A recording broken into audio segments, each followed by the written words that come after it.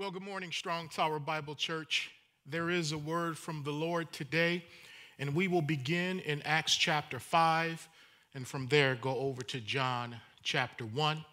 Acts chapter 5, we are in a series entitled, Come As You Are. Is anybody glad that the Lord invites us to come? That we don't have to get cleaned up first, because there's no way we can get cleaned up. We don't have to get right before we come, because there's no way we can get right. He is the one who cleanses us. He is the one who makes us righteous by his grace. So we come as we are to the God who will make us like himself. So would you join me in prayer as we ask God to bless this word today? The sermon will be entitled, Come and See. Come and see. Let's pray. Father, thank you. Thank you, God, that we get to worship you. Because there was a time when we didn't know you. We were lost. We were without hope. We were in despair. We were sons and daughters of disobedience. But Lord, you came to us. In the person of your son, Jesus, you came to us. You sought us out. Because there's no one who understands and there is no one who seeks after God. So you came to seek and to save those who are lost. Thank you, Lord, that your mission was fulfilled in me, that you found me, and that you saved me. And I know, Lord, that there are people listening to my voice and watching this worship service who can testify that they once were lost, but now they are found. And not only, Lord, are we found, but Lord, we are kept. And we just want to say thank you. Thank you for the security and the safety that is in your love. My. And we thank you for how perfect your love is. And because of that, it casts out fear. For what can man do to us? What can anything created in heaven or on earth, or even under the earth in hell below, do to us to separate us from your love? Nothing. No one can separate us from your love. And it's through your love that we're victorious and that we're more than conquerors. Help me to preach now and help your people to hear now and help all of us to do now. We thank you, Lord, that when you speak, you expect a response. You not only want to teach us and fill our minds with truth, because that is essential and necessary, but Lord, you want the truth to transform and change how we live. Thank you, Lord, that it starts from within, from a touched heart, a changed heart. And I pray, Lord, that you would change hearts so that lives will be changed today. And if there's someone listening or watching who doesn't know you, who has not embraced Jesus as their Savior, I pray that today would be the day of salvation. For I ask all of this in Jesus' name and for his sake. Amen. Amen. The Christian faith was born in the crucible of suffering, weakness, and political persecution. I said the Christian faith, the faith that we hold so dear, was born in the crucible of suffering, weakness, and even political persecution. The Christian faith was founded by what the Bible calls a suffering servant, who the Bible says was oppressed and afflicted. Isaiah chapter 53 verse 7 says that he was oppressed and afflicted. And so the founder of our faith, the Lord of our lives, he was a suffering servant, a man of sorrows and acquainted with grief, and he was also one who was oppressed. And to be oppressed means that others in power are pressing down upon you in an unjust way. They are harming you. They are hurting you. They are hindering you. They are seeking to hold you back. And the Lord came into this world as a suffering servant who understood oppression, because he came to set free those of us who were and are oppressed. First and foremost, from sin, from the grip of Satan, but also those of us who are oppressed not only by sin and Satan, but by systems that seek to hold us down, hold us back. Our Lord understands oppression, which is why those who tend to respond to him knowing that he understands what they're going through, that he understands oppression. So therefore the oppressed are able to call out to him and reach him and get to know him in a qualitative way that has a depth to it that many times others who are not oppressed don't understand. You see, Jesus came for the oppressed, but he also came to save the oppressors. This is why I believe that the faith of the oppressed has always been greater than the religion of the oppressor. And the faith of the slave in this country has always been more genuine than the religion of the slave master. Because the slaves, my ancestors, were able to identify with this one who understood and underwent oppression. So our faith, the Christian faith, was forged in this kind of setting, by this kind of Savior, to save these kinds of sinners. You see, the Christian faith was birthed by the weak, by the meek, by the lowly, because Jesus said, as we studied last week, he says, I am meek and lowly. And so the Christian faith was founded by one who was meek and weak. It was birthed among the weak, and the Christian faith, thank God, was birthed for the weak. Which is why, as Pastor Jerry read from the Sermon on the Mount, our Lord would say, blessed are those who are meek, for they shall inherit the earth.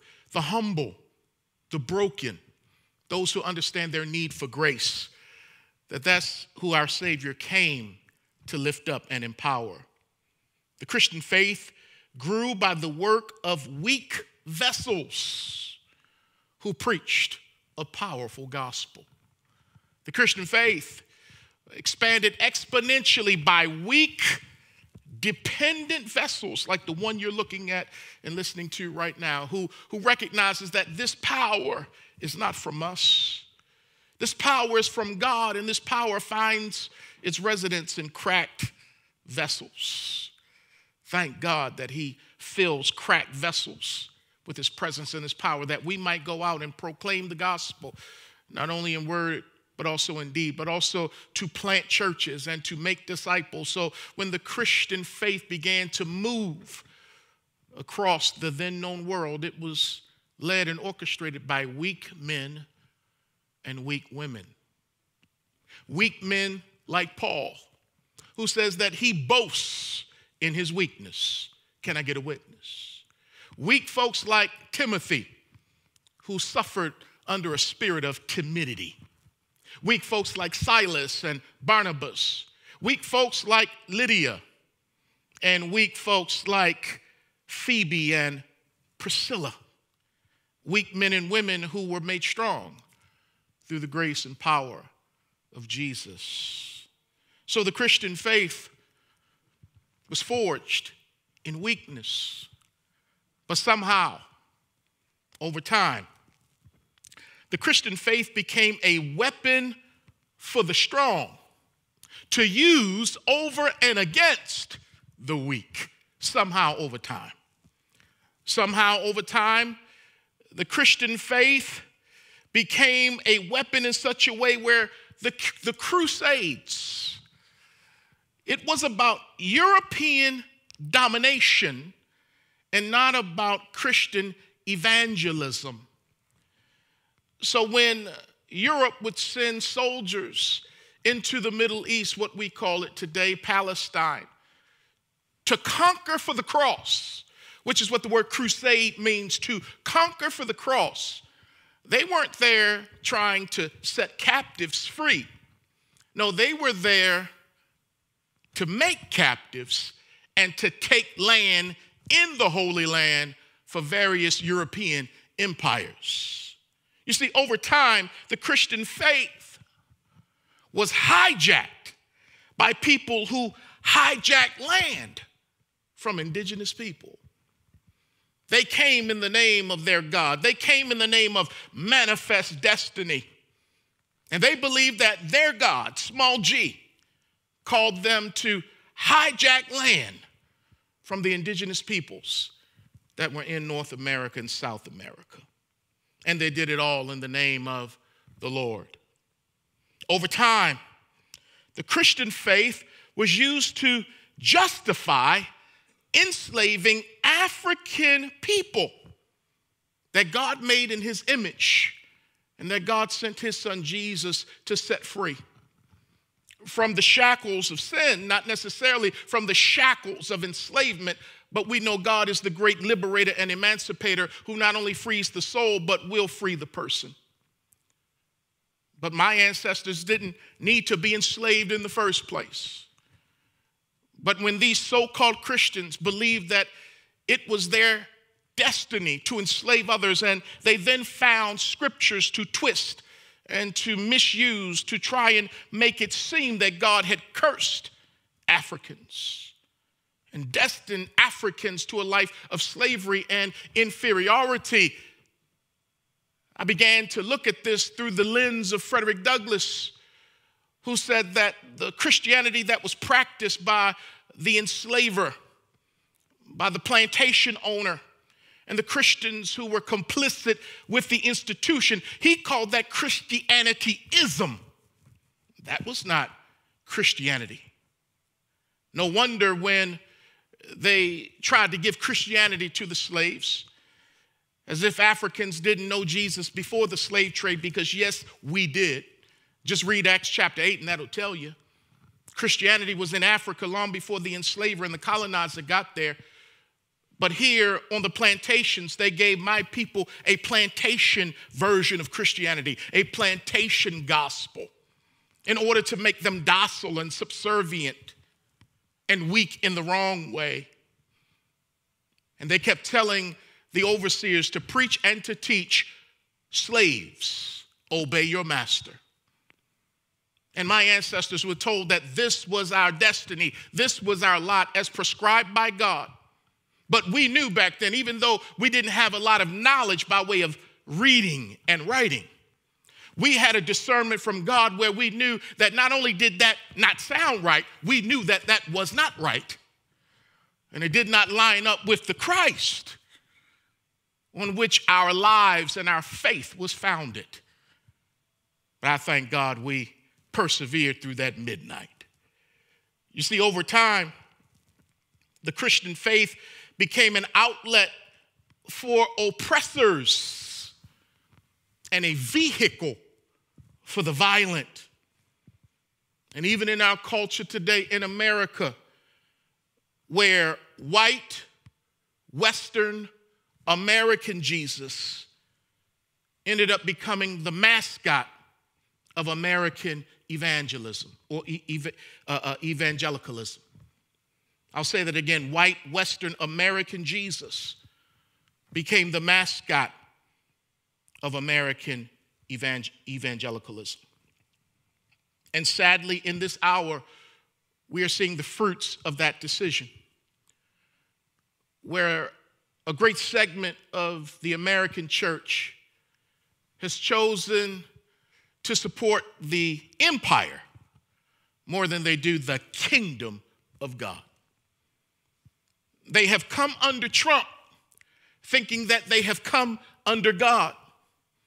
But time has revealed that the only one they came under was Trump, because the way in which they live their lives emulate Trump more than it does Jesus, which means Trump was their discipler, not Jesus. And so we're in this day now where there are Christians more committed to the Second Amendment than they are to the Second Commandment.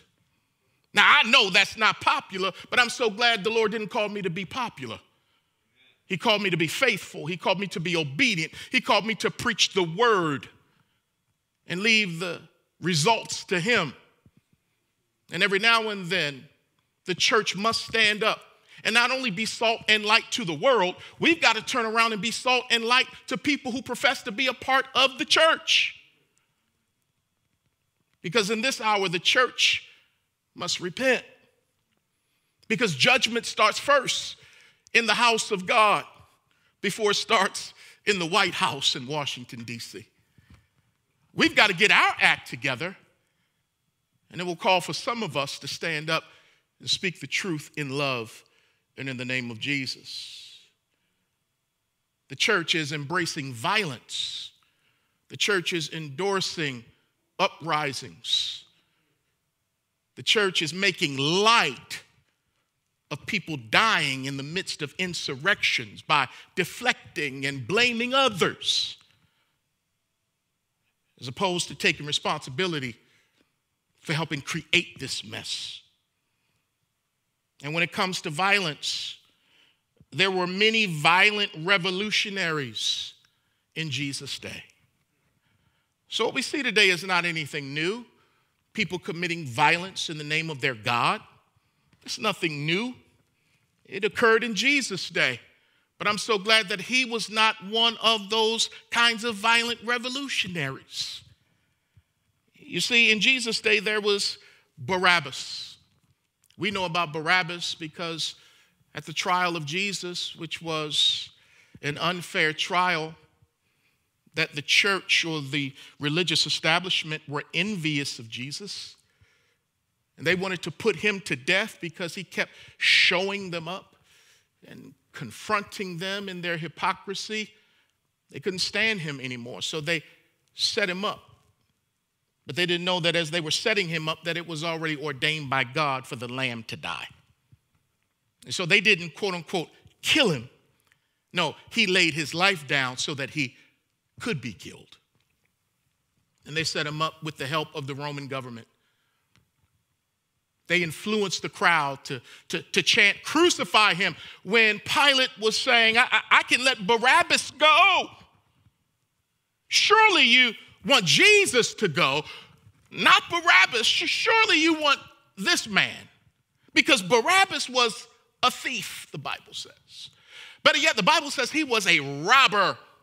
The Bible says that he was a murderer. The Bible says that Barabbas was a rebel and he led a group of rebels because he was an insurrectionist coming up against the Roman Empire to try to set the Jewish people free by force.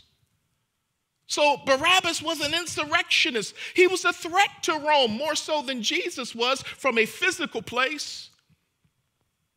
But the people chose the insurrectionists. They chose Barabbas. And then the Bible lets us know in the book of Acts, chapter 5, that there were other revolutionaries and insurrectionists who walked the earth during the time of Jesus. In Acts chapter 5, beginning at verse 35, Gamaliel, who happens to be a teacher of the law, he speaks up in the midst of a council where the Jews are persecuting the apostles, and this is what he says. And he, Gamaliel, said to them, "Men of Israel, take heed to yourselves what you intend to do regarding these men." For some time ago, Theudas rose up, claiming to be somebody. A number of men, about 400, joined him. He was slain, and all who obeyed him were scattered and came to nothing. After this man, Judas of Galilee rose up in the days of the census and drew away many people after him. He also perished, and all who obeyed him were dispersed. You see, the Jewish people were an oppressed people. They had gone from being enslaved to the Babylonians, to the Medo-Persians, to the Greeks, and even the Romans. To the Babylonians, they were enslaved in Iraq. But God allowed them to go free under Cyrus the Persian, and they came back home to their land. But when they came back home to their land, they were never truly free. They were always under the tutelage of another nation. And there were Jewish people who could not stand that reality because they would be overtaxed and their monies would be used to build statues and cathedrals dedicated to Roman emperors. The people didn't have true legislative power. They were upset. So the Barabbases would rise up, the Theudases would rise up, the Judases would rise up, and even another Judas by the name of Judas Maccabees. Under the Maccabean revolt, they rose up around 167 BC. So the people were known for rising up in revolution. But Jesus was different. He was different. He was a non-violent revolutionary of love and truth. Jesus was different from the other revolutionaries. He was a revolutionary of love and truth. He said that his kingdom would not come in by violence, especially violence perpetrated by his followers. He told Peter, put your sword away. It's not about violence for the Lamb of God. He would suffer violence as the Lamb of God to set us free from the penalty of sin. And Jesus, you couldn't grow up in that era and not be affected by what you saw around you. Yes, he was and is the Son of God, but he was also the Son of Man who grew up in the north, in Galilee, in Capernaum, in this place where they said, can anything good come out of Nazareth, where there were legions of Roman troops stationed there. And so Jews in the south despised Jews in the north because of their mixture with the heathens. And so Jesus grew up around this, seeing military oppression everywhere. Seeing, when he was born, there was this Idumean, fake Jew, apostate, non-believer in God, who was the king of the Jews, but who was more faithful to Rome than he was to the people of God. Jesus grew up in this environment, but he chose not to liberate his people through violence. He chose to liberate his people through love. Now, he knew that the people he would reach were impacted and influenced by that culture of insurrectionism. He knew that. And the guys he called, the 12, to disciple, he knew that they struggled with national oppression.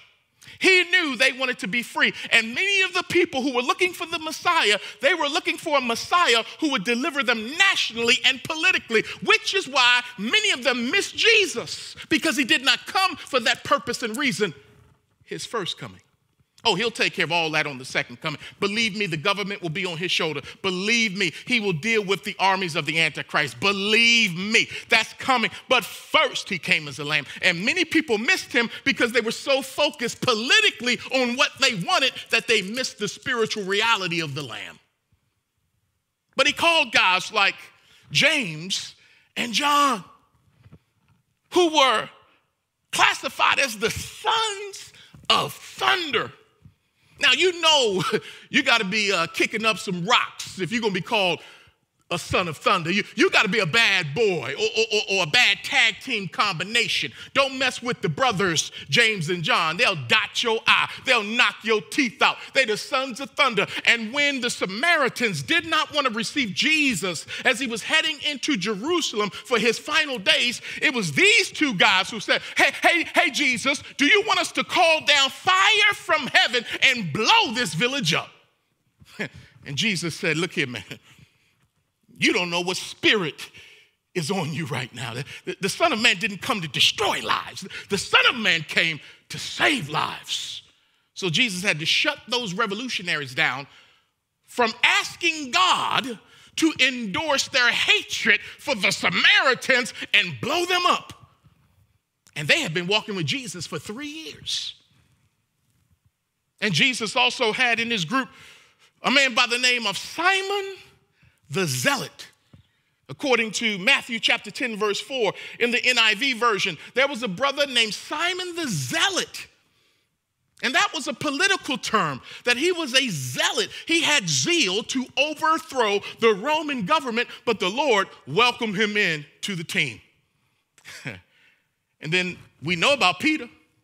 We know Peter was packing. We know he had his fisherman's knife, his sword on him, and he would use it in a nanosecond and cut somebody's ear off. So Jesus has some violent dudes. He has some grimy dudes, some gritty dudes. I'm so glad he didn't just say, you know what, I'll only work with you when you get your act together. No, he invited those guys to come as they were because he knew his love, not law, could change their hearts and thus change their actions over time.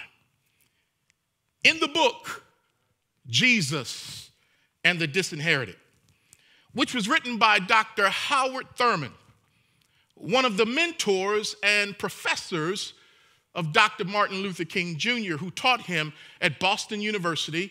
Dr. Thurman was also a Morehouse man. He was a pastor. He was a theologian. And this is what he wrote in a book that was published in 1949. He said, the thing which makes Jesus most significant is not the way in which he resembled his fellows, but the way in which he differed from all the rest of them. So Jesus was not like those rabbis. He differed from them, grew up in the same environment, but he chose another path. He chose another way. So as we go over to John chapter 1. John chapter 1. Jesus' ministry is just beginning. John the Baptist has baptized Jesus already. John was told to baptize. And his baptism was a baptism of repentance and even preparation for the Lamb who was to come. People were to turn to get ready for the one who was to baptize in the Holy Spirit and even later with fire and judgment. But John is preaching and he says in John chapter 1, I didn't know who the Messiah was. I was just told to preach and God would show me who he was. So the baptizing brought Jesus out. John is baptizing, and then here comes Jesus, and the Spirit tells John, that's him. You've been baptizing all these other people, but the Spirit didn't tell you that they were the one. Other folks thought that John was the Messiah. John's like, no, I'm not him. But one day he's doing his job, and the Spirit says, that's him. Jesus comes out and says, John, baptize me. John is so broken. He says, no, I feel that you need to baptize me. And Jesus says, no, you must do this for all righteousness. And John baptizes Jesus, and the Spirit descends on Jesus like a dove. And the Father speaks from heaven and says, this is my beloved Son, in whom I am well pleased. So in John chapter 1, John looks up and he sees Jesus walking. And he would say to people, there he is. There's the Lamb of God who takes away the sins of the world. And then there was another day, as we're going to read right now, he's with two of his disciples. And he's going to say, look, there he is. There's the Lamb of God. And let's see what happens with those two disciples. We'll begin reading in John chapter 1, verse 35. The Bible says, again the next day, John stood with two of his disciples, and looking at Jesus as he walked, he said, behold, the Lamb of God.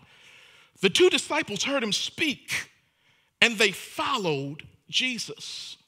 Is anybody glad that John didn't say, no, I can't let y'all go. Y'all got to stay with me? No, John was the kind of leader, he was the kind of pastor who recognized that these are God's people, not his. He had a role to play for a season and a reason in the lives of these folks, but he was ultimately there to point folks to Jesus. And once he literally pointed Jesus out, two of his disciples rolled out, and John didn't try to stop him because he knew that was his purpose, to point people to Jesus. And so the Bible says in verse 37 that the two disciples heard him speak and they followed Jesus. Verse 38, then Jesus turned and seeing them following, said to them, what do you seek?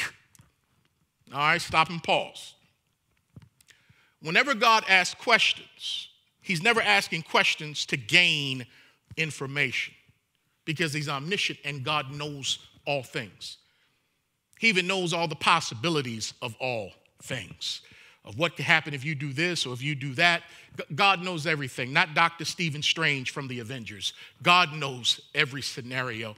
God knows everything. So when God asked Adam, where are you? God knew where he was. And when Jesus asked these brothers, what do you seek? It was for them to dig deep into their hearts and answer the Lord properly. You see, what do you seek could also mean, what are you two brothers looking for? What are y'all looking for? What are your expectations?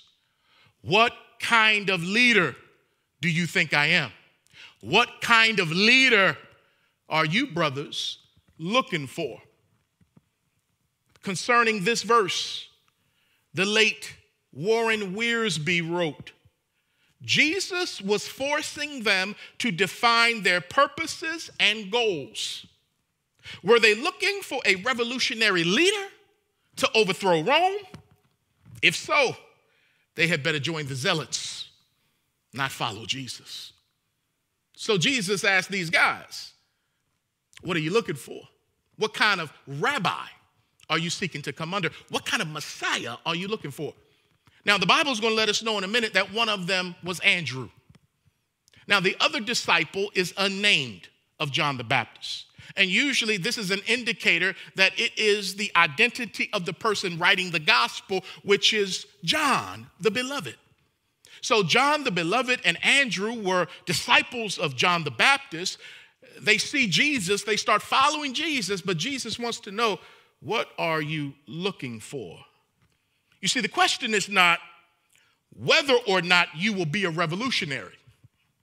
That's not the question. The question is, what kind of revolutionary will you be? Let me say that again. The question is not whether or not you will be a revolutionary. The question is, what kind of revolutionary will you be? And as for me, I plan on and I will be, and I am by the grace of God, a revolutionary of love. I am a revolutionary of peace. I am a revolutionary of grace. I am a revolutionary of mercy. I am a revolutionary of justice and a revolutionary of truth, not a revolutionary of the empire. I love America, but I'm more excited to be a citizen of the kingdom of God. That's where my first allegiance is to. So when we go back into the text, verse 38, then Jesus turned and seeing them following said to them, what do you seek? They said to him, Rabbi, which is to say, when translated, teacher. Where are you staying? Where are you staying? Verse 39, he said to them, come and see. You got to love that. He said to them, come and see. This speaks to the intentionality and the humility and the welcoming spirit of our God, who being the most high came into earth as the most low, who made time and took time for two regular guys. He had the time to say to them, come and see. Because our God loves people. And we live in an age where we have to distinguish between people who love agendas versus people who actually love people. Transformational leaders who are into people versus transactional people who are only into agendas and accomplishments and goals. That stuff has its place, but it ought to be second place to being a transformational leader, to loving the people that you're trying to help. And it shows up when you take time and you say, come and see. Again, how many rabbis in that day would take the time to be with two guys who were just with that guy, John the Baptist? Jesus says, come and see. Verse 39 says, they came and saw. My Lord. He gave them a simple invitation, come and see. And the Bible says they responded to that invitation by coming and seeing. They came and saw where he was staying and remained with him that day. Now, it was about the 10th hour, parenthetical comment. They said, where are you staying? Where are you hanging out? Jesus says, come and see. They responded to his invitation, and they went, and they remained with him that day. Now, the word remain in John's gospel is one of his favorite words. It's the same word that's translated in chapter 15 as abide. It's the Greek word mene, to remain, to abide, or to hang out with. That's basically what it means, to hang out with. And so they remained with him. That is, they hung out with him that day. They chose to abide in his abode. Now, I'm not going to chase this rabbit, because we know that Jesus, as the Bible says, he didn't have a place to lay his head. But there was a time he had a place of his own, because the Bible says they came and saw where he was staying. So Jesus had a house of some kind before he started his ministry of going without a house. So he has this house.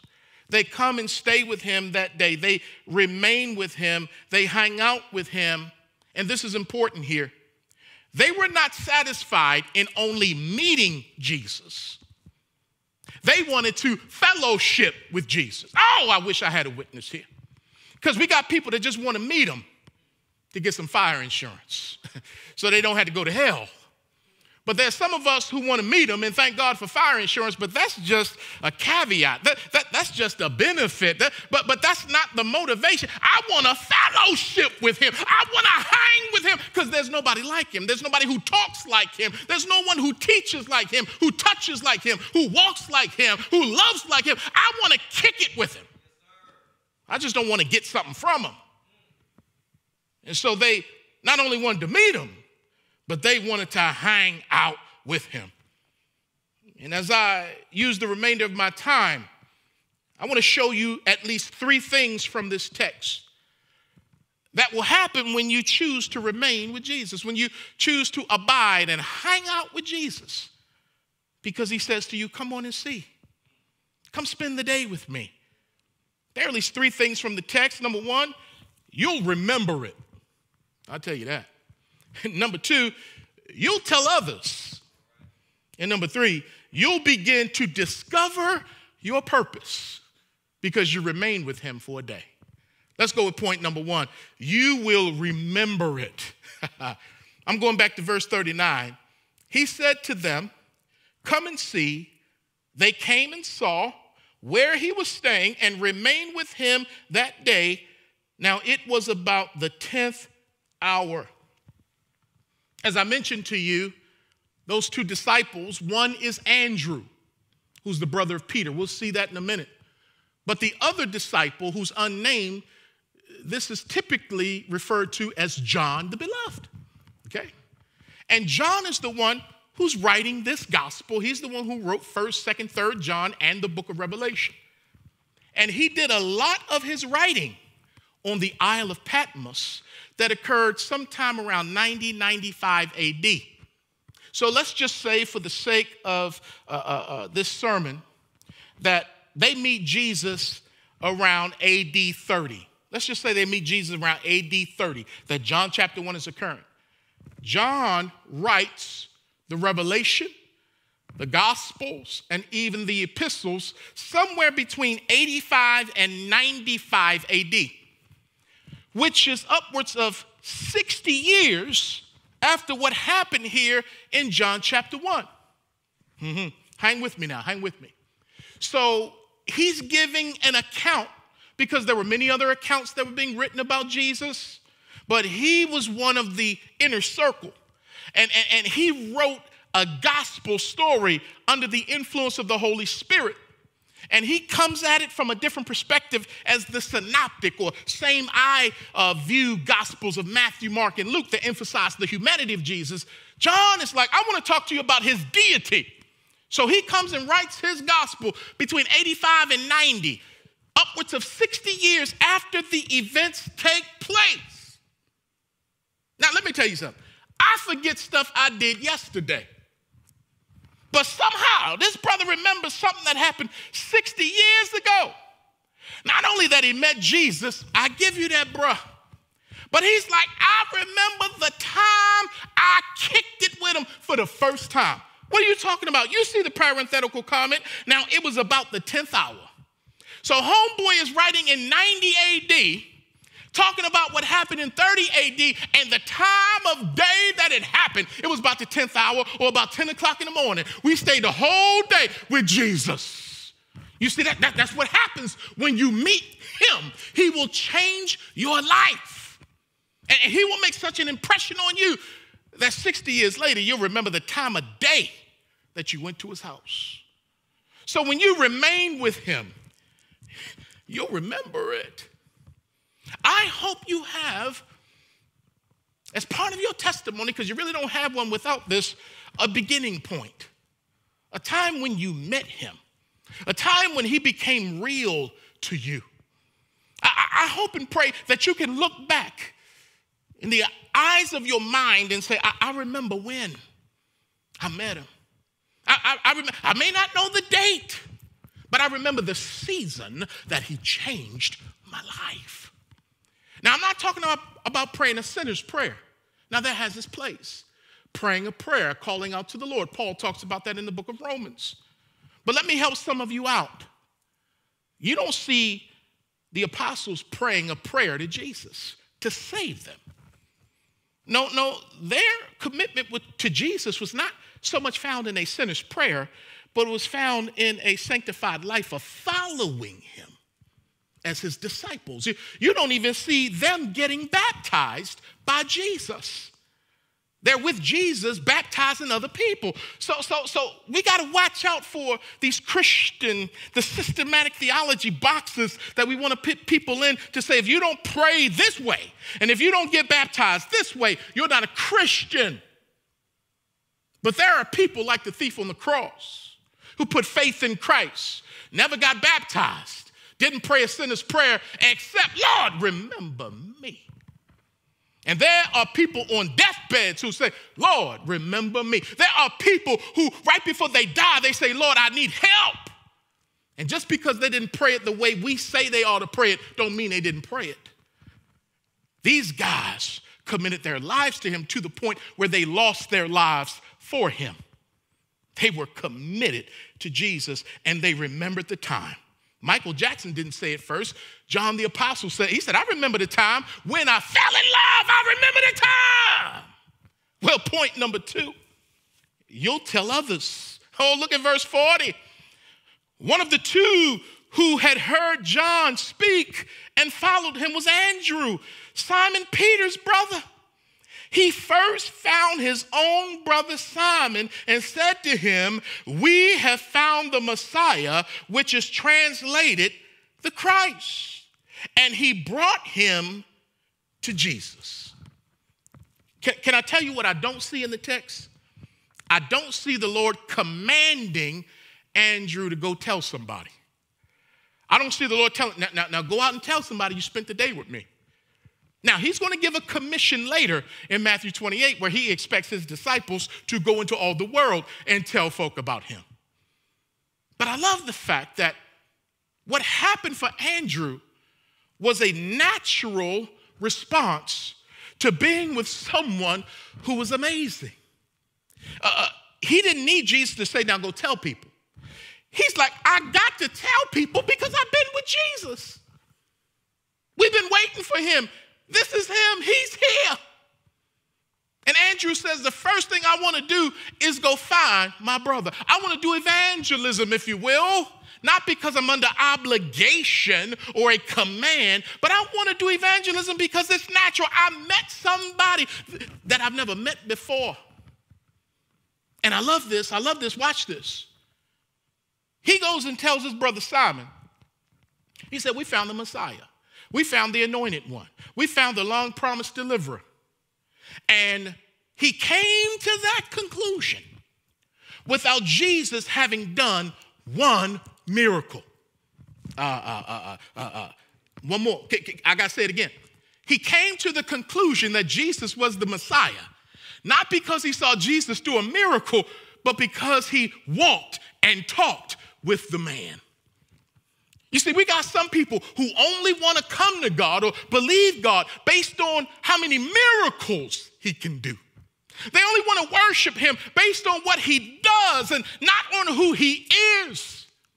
And we got to have the kind of faith that says, I know that my God can raise the dead. I know that my God can perform a miracle. But even if he doesn't, I'm not going to doubt him. I know he can show up. I know what he can do. But I'm not going to try to manipulate God that if he doesn't do this miracle, then he's not God and he's not good. Right here, you see this man, he knew this is the Messiah. Haven't seen one miracle yet. Oh, but he's going to see a few now. I hope you believe in him. I hope you trust him because of who he is and not because of what he does. Oh, he can do a lot. But man, fall in love with God, his nature, his person, his essence, his power. Thank you, Jesus. They were impacted by his person before ever witnessing his power. But finally, after you remember it, you'll tell some other folk, but you'll also begin to discover your purpose. Look at verse 42 again. And he brought him to Jesus. Now, when Jesus looked at him, he said, you are Simon, the son of Jonah. You shall be called Cephas, which is translated a stone. This is Jesus, quote unquote, meeting Peter for the first time. I say quote unquote because Jesus is talking to Peter like he done met him before. He hadn't met him yet in time. He's meeting him in time, but from eternity. Jesus knew Peter, or Simon, I should say, before Simon was even born. Jesus knew about Simon before Simon ever knew about himself. See, this goes back to the omniscience, that God knows everything. He doesn't need to be informed or filled in by man. He knows everything. And that's why he could look at this man coming to him and say, you are Simon. I know who your father is. You're the son of Jonah or the son of John. I know who you are. I see who you are, and I see who you will become. I see where you are, and I see where you will be. I know everything about you, and I still want you. I know you will fail me, and I still choose you. Did I move too fast? Did I go too far too fast? I know y'all saying, can we sit in this minute? But Jesus goes beyond that minute into the future when he meets this guy in time and space for the first time. He says, I know your name, which means I know who you are. I know that you tend to speak before you think. Oh, I know everything about you. I know, Peter, Simon, that you are spontaneous. That's a strength, but it's also a weakness. I know, Simon, that you can be a violent dude, because you're packing right now. I can see under that robe a sword print. You packing. I know how violent you are and how violent you can be. I know, Simon, that you cuss. He's walking towards Jesus. Jesus like, I know about you, man. I know you one of them cussing Christians. I know because there's a couple of them, because they're in process. There was a time I used to say, we're in process. but anyway, but God knows about them cussing saints. Because you know, Peter, when he said, I won't deny you, Lord, and Jesus like, yes, you will. You'll do it 3 times before the rooster crows. And Peter is out there, and the servant girl comes to him. Do you know him? No, I don't know him. So another girl comes to him. Do you know him? No, I don't know him. Then a third time, a group comes to him and says, yeah, we recognize your accent. You with him? And he said, no, I'm not with him. I'm not blankety, blankety, blank, boop, beep, beep, boop, boop, with him. He cussed. And Jesus like, yeah, I still choose you. I still want you. And I know even though you will deny me, I'm speaking to you that when you come back, strengthen your brothers. Because, listen to this, Strong Tower. The Lord is saying to us, there's more grace in him than there is guilt in us. There is more mercy in him than there is mess in us. There's more saving power in Jesus than there is sin in us. There's more love in him than there is lust and lasciviousness in us. There's more faithfulness in our God than there is fear in us. Remember now, he's the one in the yoke with us that's doing the bulk of the pulling. We walk with him and work with him, and he has taken the load upon himself, which is why 1 Corinthians 10:13, that there is no temptation that will overtake us that is not common to man, but God is faithful, who will not put more on us than we can bear. How can we bear this heavy load? Because he's the one in the yoke pulling the bulk of the load. So there's more grace in him than grime in me. There's more faithfulness in him than fear in me. That's why I've got to sing the hymn, He Walks With Me. And this kind of God talks with me. And he's telling me that I'm his own with all of my junk. He still loves me unconditionally. How can you not serve a God like this? He doesn't law me into obedience. He loves me into obedience. Romans chapter 2:4 says that, don't you know that it's his mercy, his kindness that leads us to repentance? He will love you so well, you have no choice but to do right. That's who I'm walking and talking with. He has a way of picking up scrubs to be on his squad. And he also picks up mavericks. Peter was a maverick. He looks at him, he says, your name is Simon, but I'm going to give you a nickname. I'm going to call you Cephas. You know how when you give somebody a nickname, that's a way of showing affection and endearment. And Jesus said, we're going to call you Rock or Rocky. But before I get there, we got to look again at the fact that Jesus knew that this man was a maverick. And a maverick is someone who bucks the system. A maverick is someone who does not fit into a box. A maverick is viewed as being unruly and wild.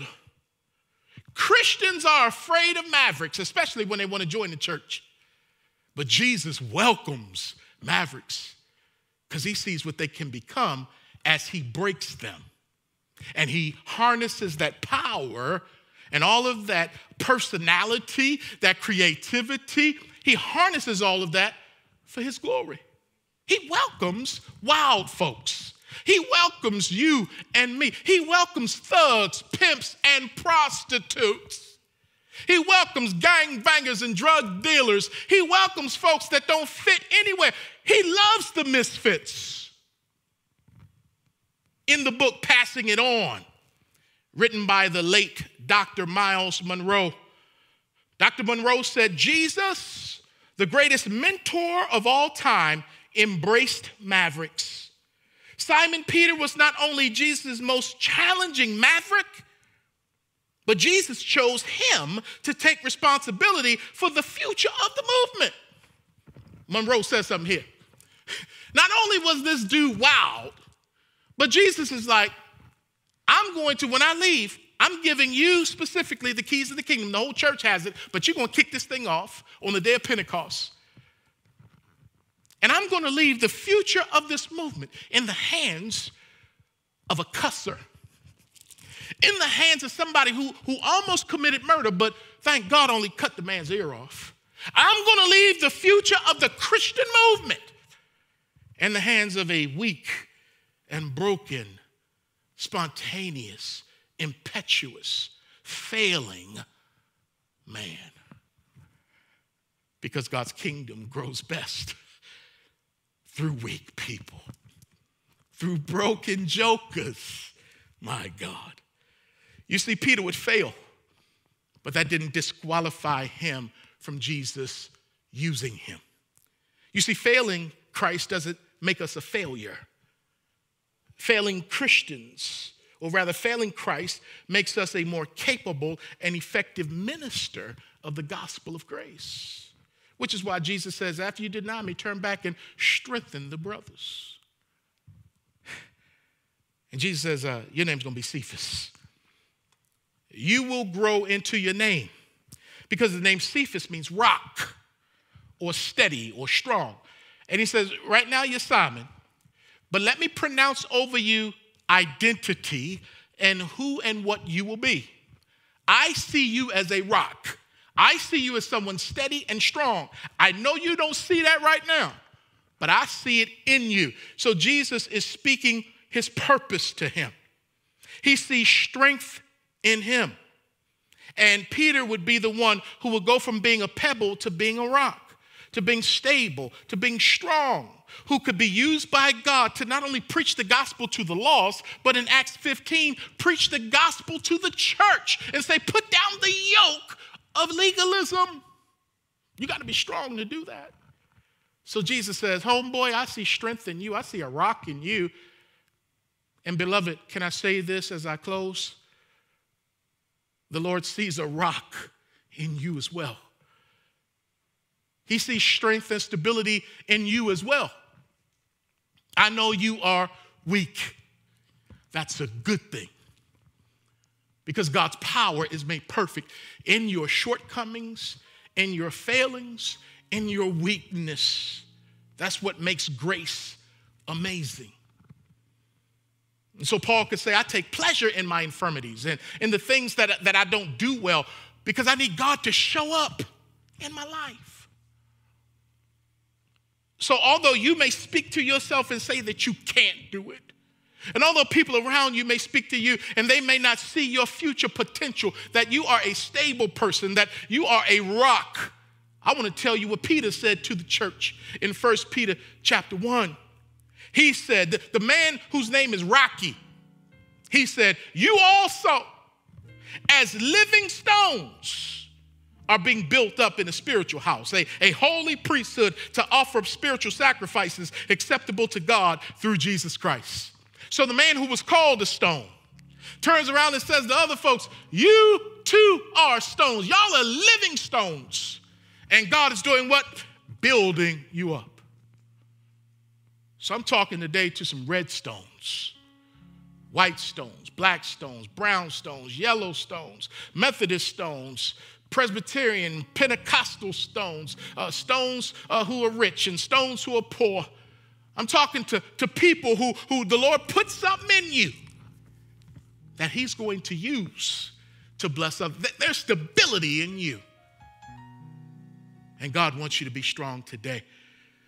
You see, the same Lord who invited Andrew John and Peter to come and see is the same Lord who's still inviting you and me to come and see, to come and hang out with him, to come and remain with him. Because the Bible says in the book of Acts chapter 4 that when they were persecuting the apostles, it says they took note that these men had been with Jesus. So when you remain with him, when you abide with him, you'll remember it. You'll tell other people about him. And you will begin to discover your purpose. But will you answer the call? When he says, come and see, will you answer the call to come and see? Because when he says, come and see, he's saying, come and watch, come and observe. Part of our problem today is we spend too much time watching people who say they follow Christ as opposed to watching Christ himself. You see, an aspect of discipleship is observation. In Matthew chapter 28, Jesus says, go out into all the world and preach the gospel, teaching those folks of all the nations to observe what I've commanded you. Teach them to observe. Teach them to watch you put the kingdom in practice. Let them watch. Let them observe your life of weakness and brokenness. Observation. Because the Christian life is not about behaving. The Christian life is about beholding. When you behold, it'll change your life. But it's not about you got to behave. No, let's scrap that. Jesus is saying to you, come and watch me. Come and observe. Come and behold. And if you stay the same after watching Jesus, I don't know anyone who has. He's that strong that he can say, just come on and watch me. Because he knows what will happen to you. So let me be like Andrew right now, who brought his brother Peter to Jesus. And I want to invite and bring someone to Jesus who may not know him. You've never met him. I invite you to go to Jesus, to go and observe, to go and see, to give your life to him. But I also want to extend this virtual invitation not only to people who've never come to Christ, but I want to invite people who have come to Christ but have strayed away. I'm asking you to come and see again. So to the unbeliever, come and see for the first time. He will rock your socks and blow your dome. I'm telling you now. I'm telling you now. You better try Jesus. I'm telling you now. It'll be the best decision of your life. I'm telling you. Woo! But for those of us who know him and we've drifted, we've come under the yoke of the empire, the yoke of politics, the yoke of legalism, the yoke of man-centered works-based righteousness. I want to tell you, come out of that and come and see Jesus again. And if that means you got to leave a church where you are, an environment where you are, to come and breathe the fresh air of the grace and the love and the mercy of Jesus again, you do it. Trusting that he will take care of you and lead you to where you need to be. But don't let anyone or anything, including yourself, get between you and your relationship with the God who loves you dearly. So come and see for the first time. Come and see again. Father, thank you for this word. Touch lives. Thank you that you're not willing that any should perish, but that all would come to a knowledge of the truth, that you want fellowship. You invite fellowship. This is not religion. This is relationship. Thank you, God. Touch folks in Jesus' name. Amen.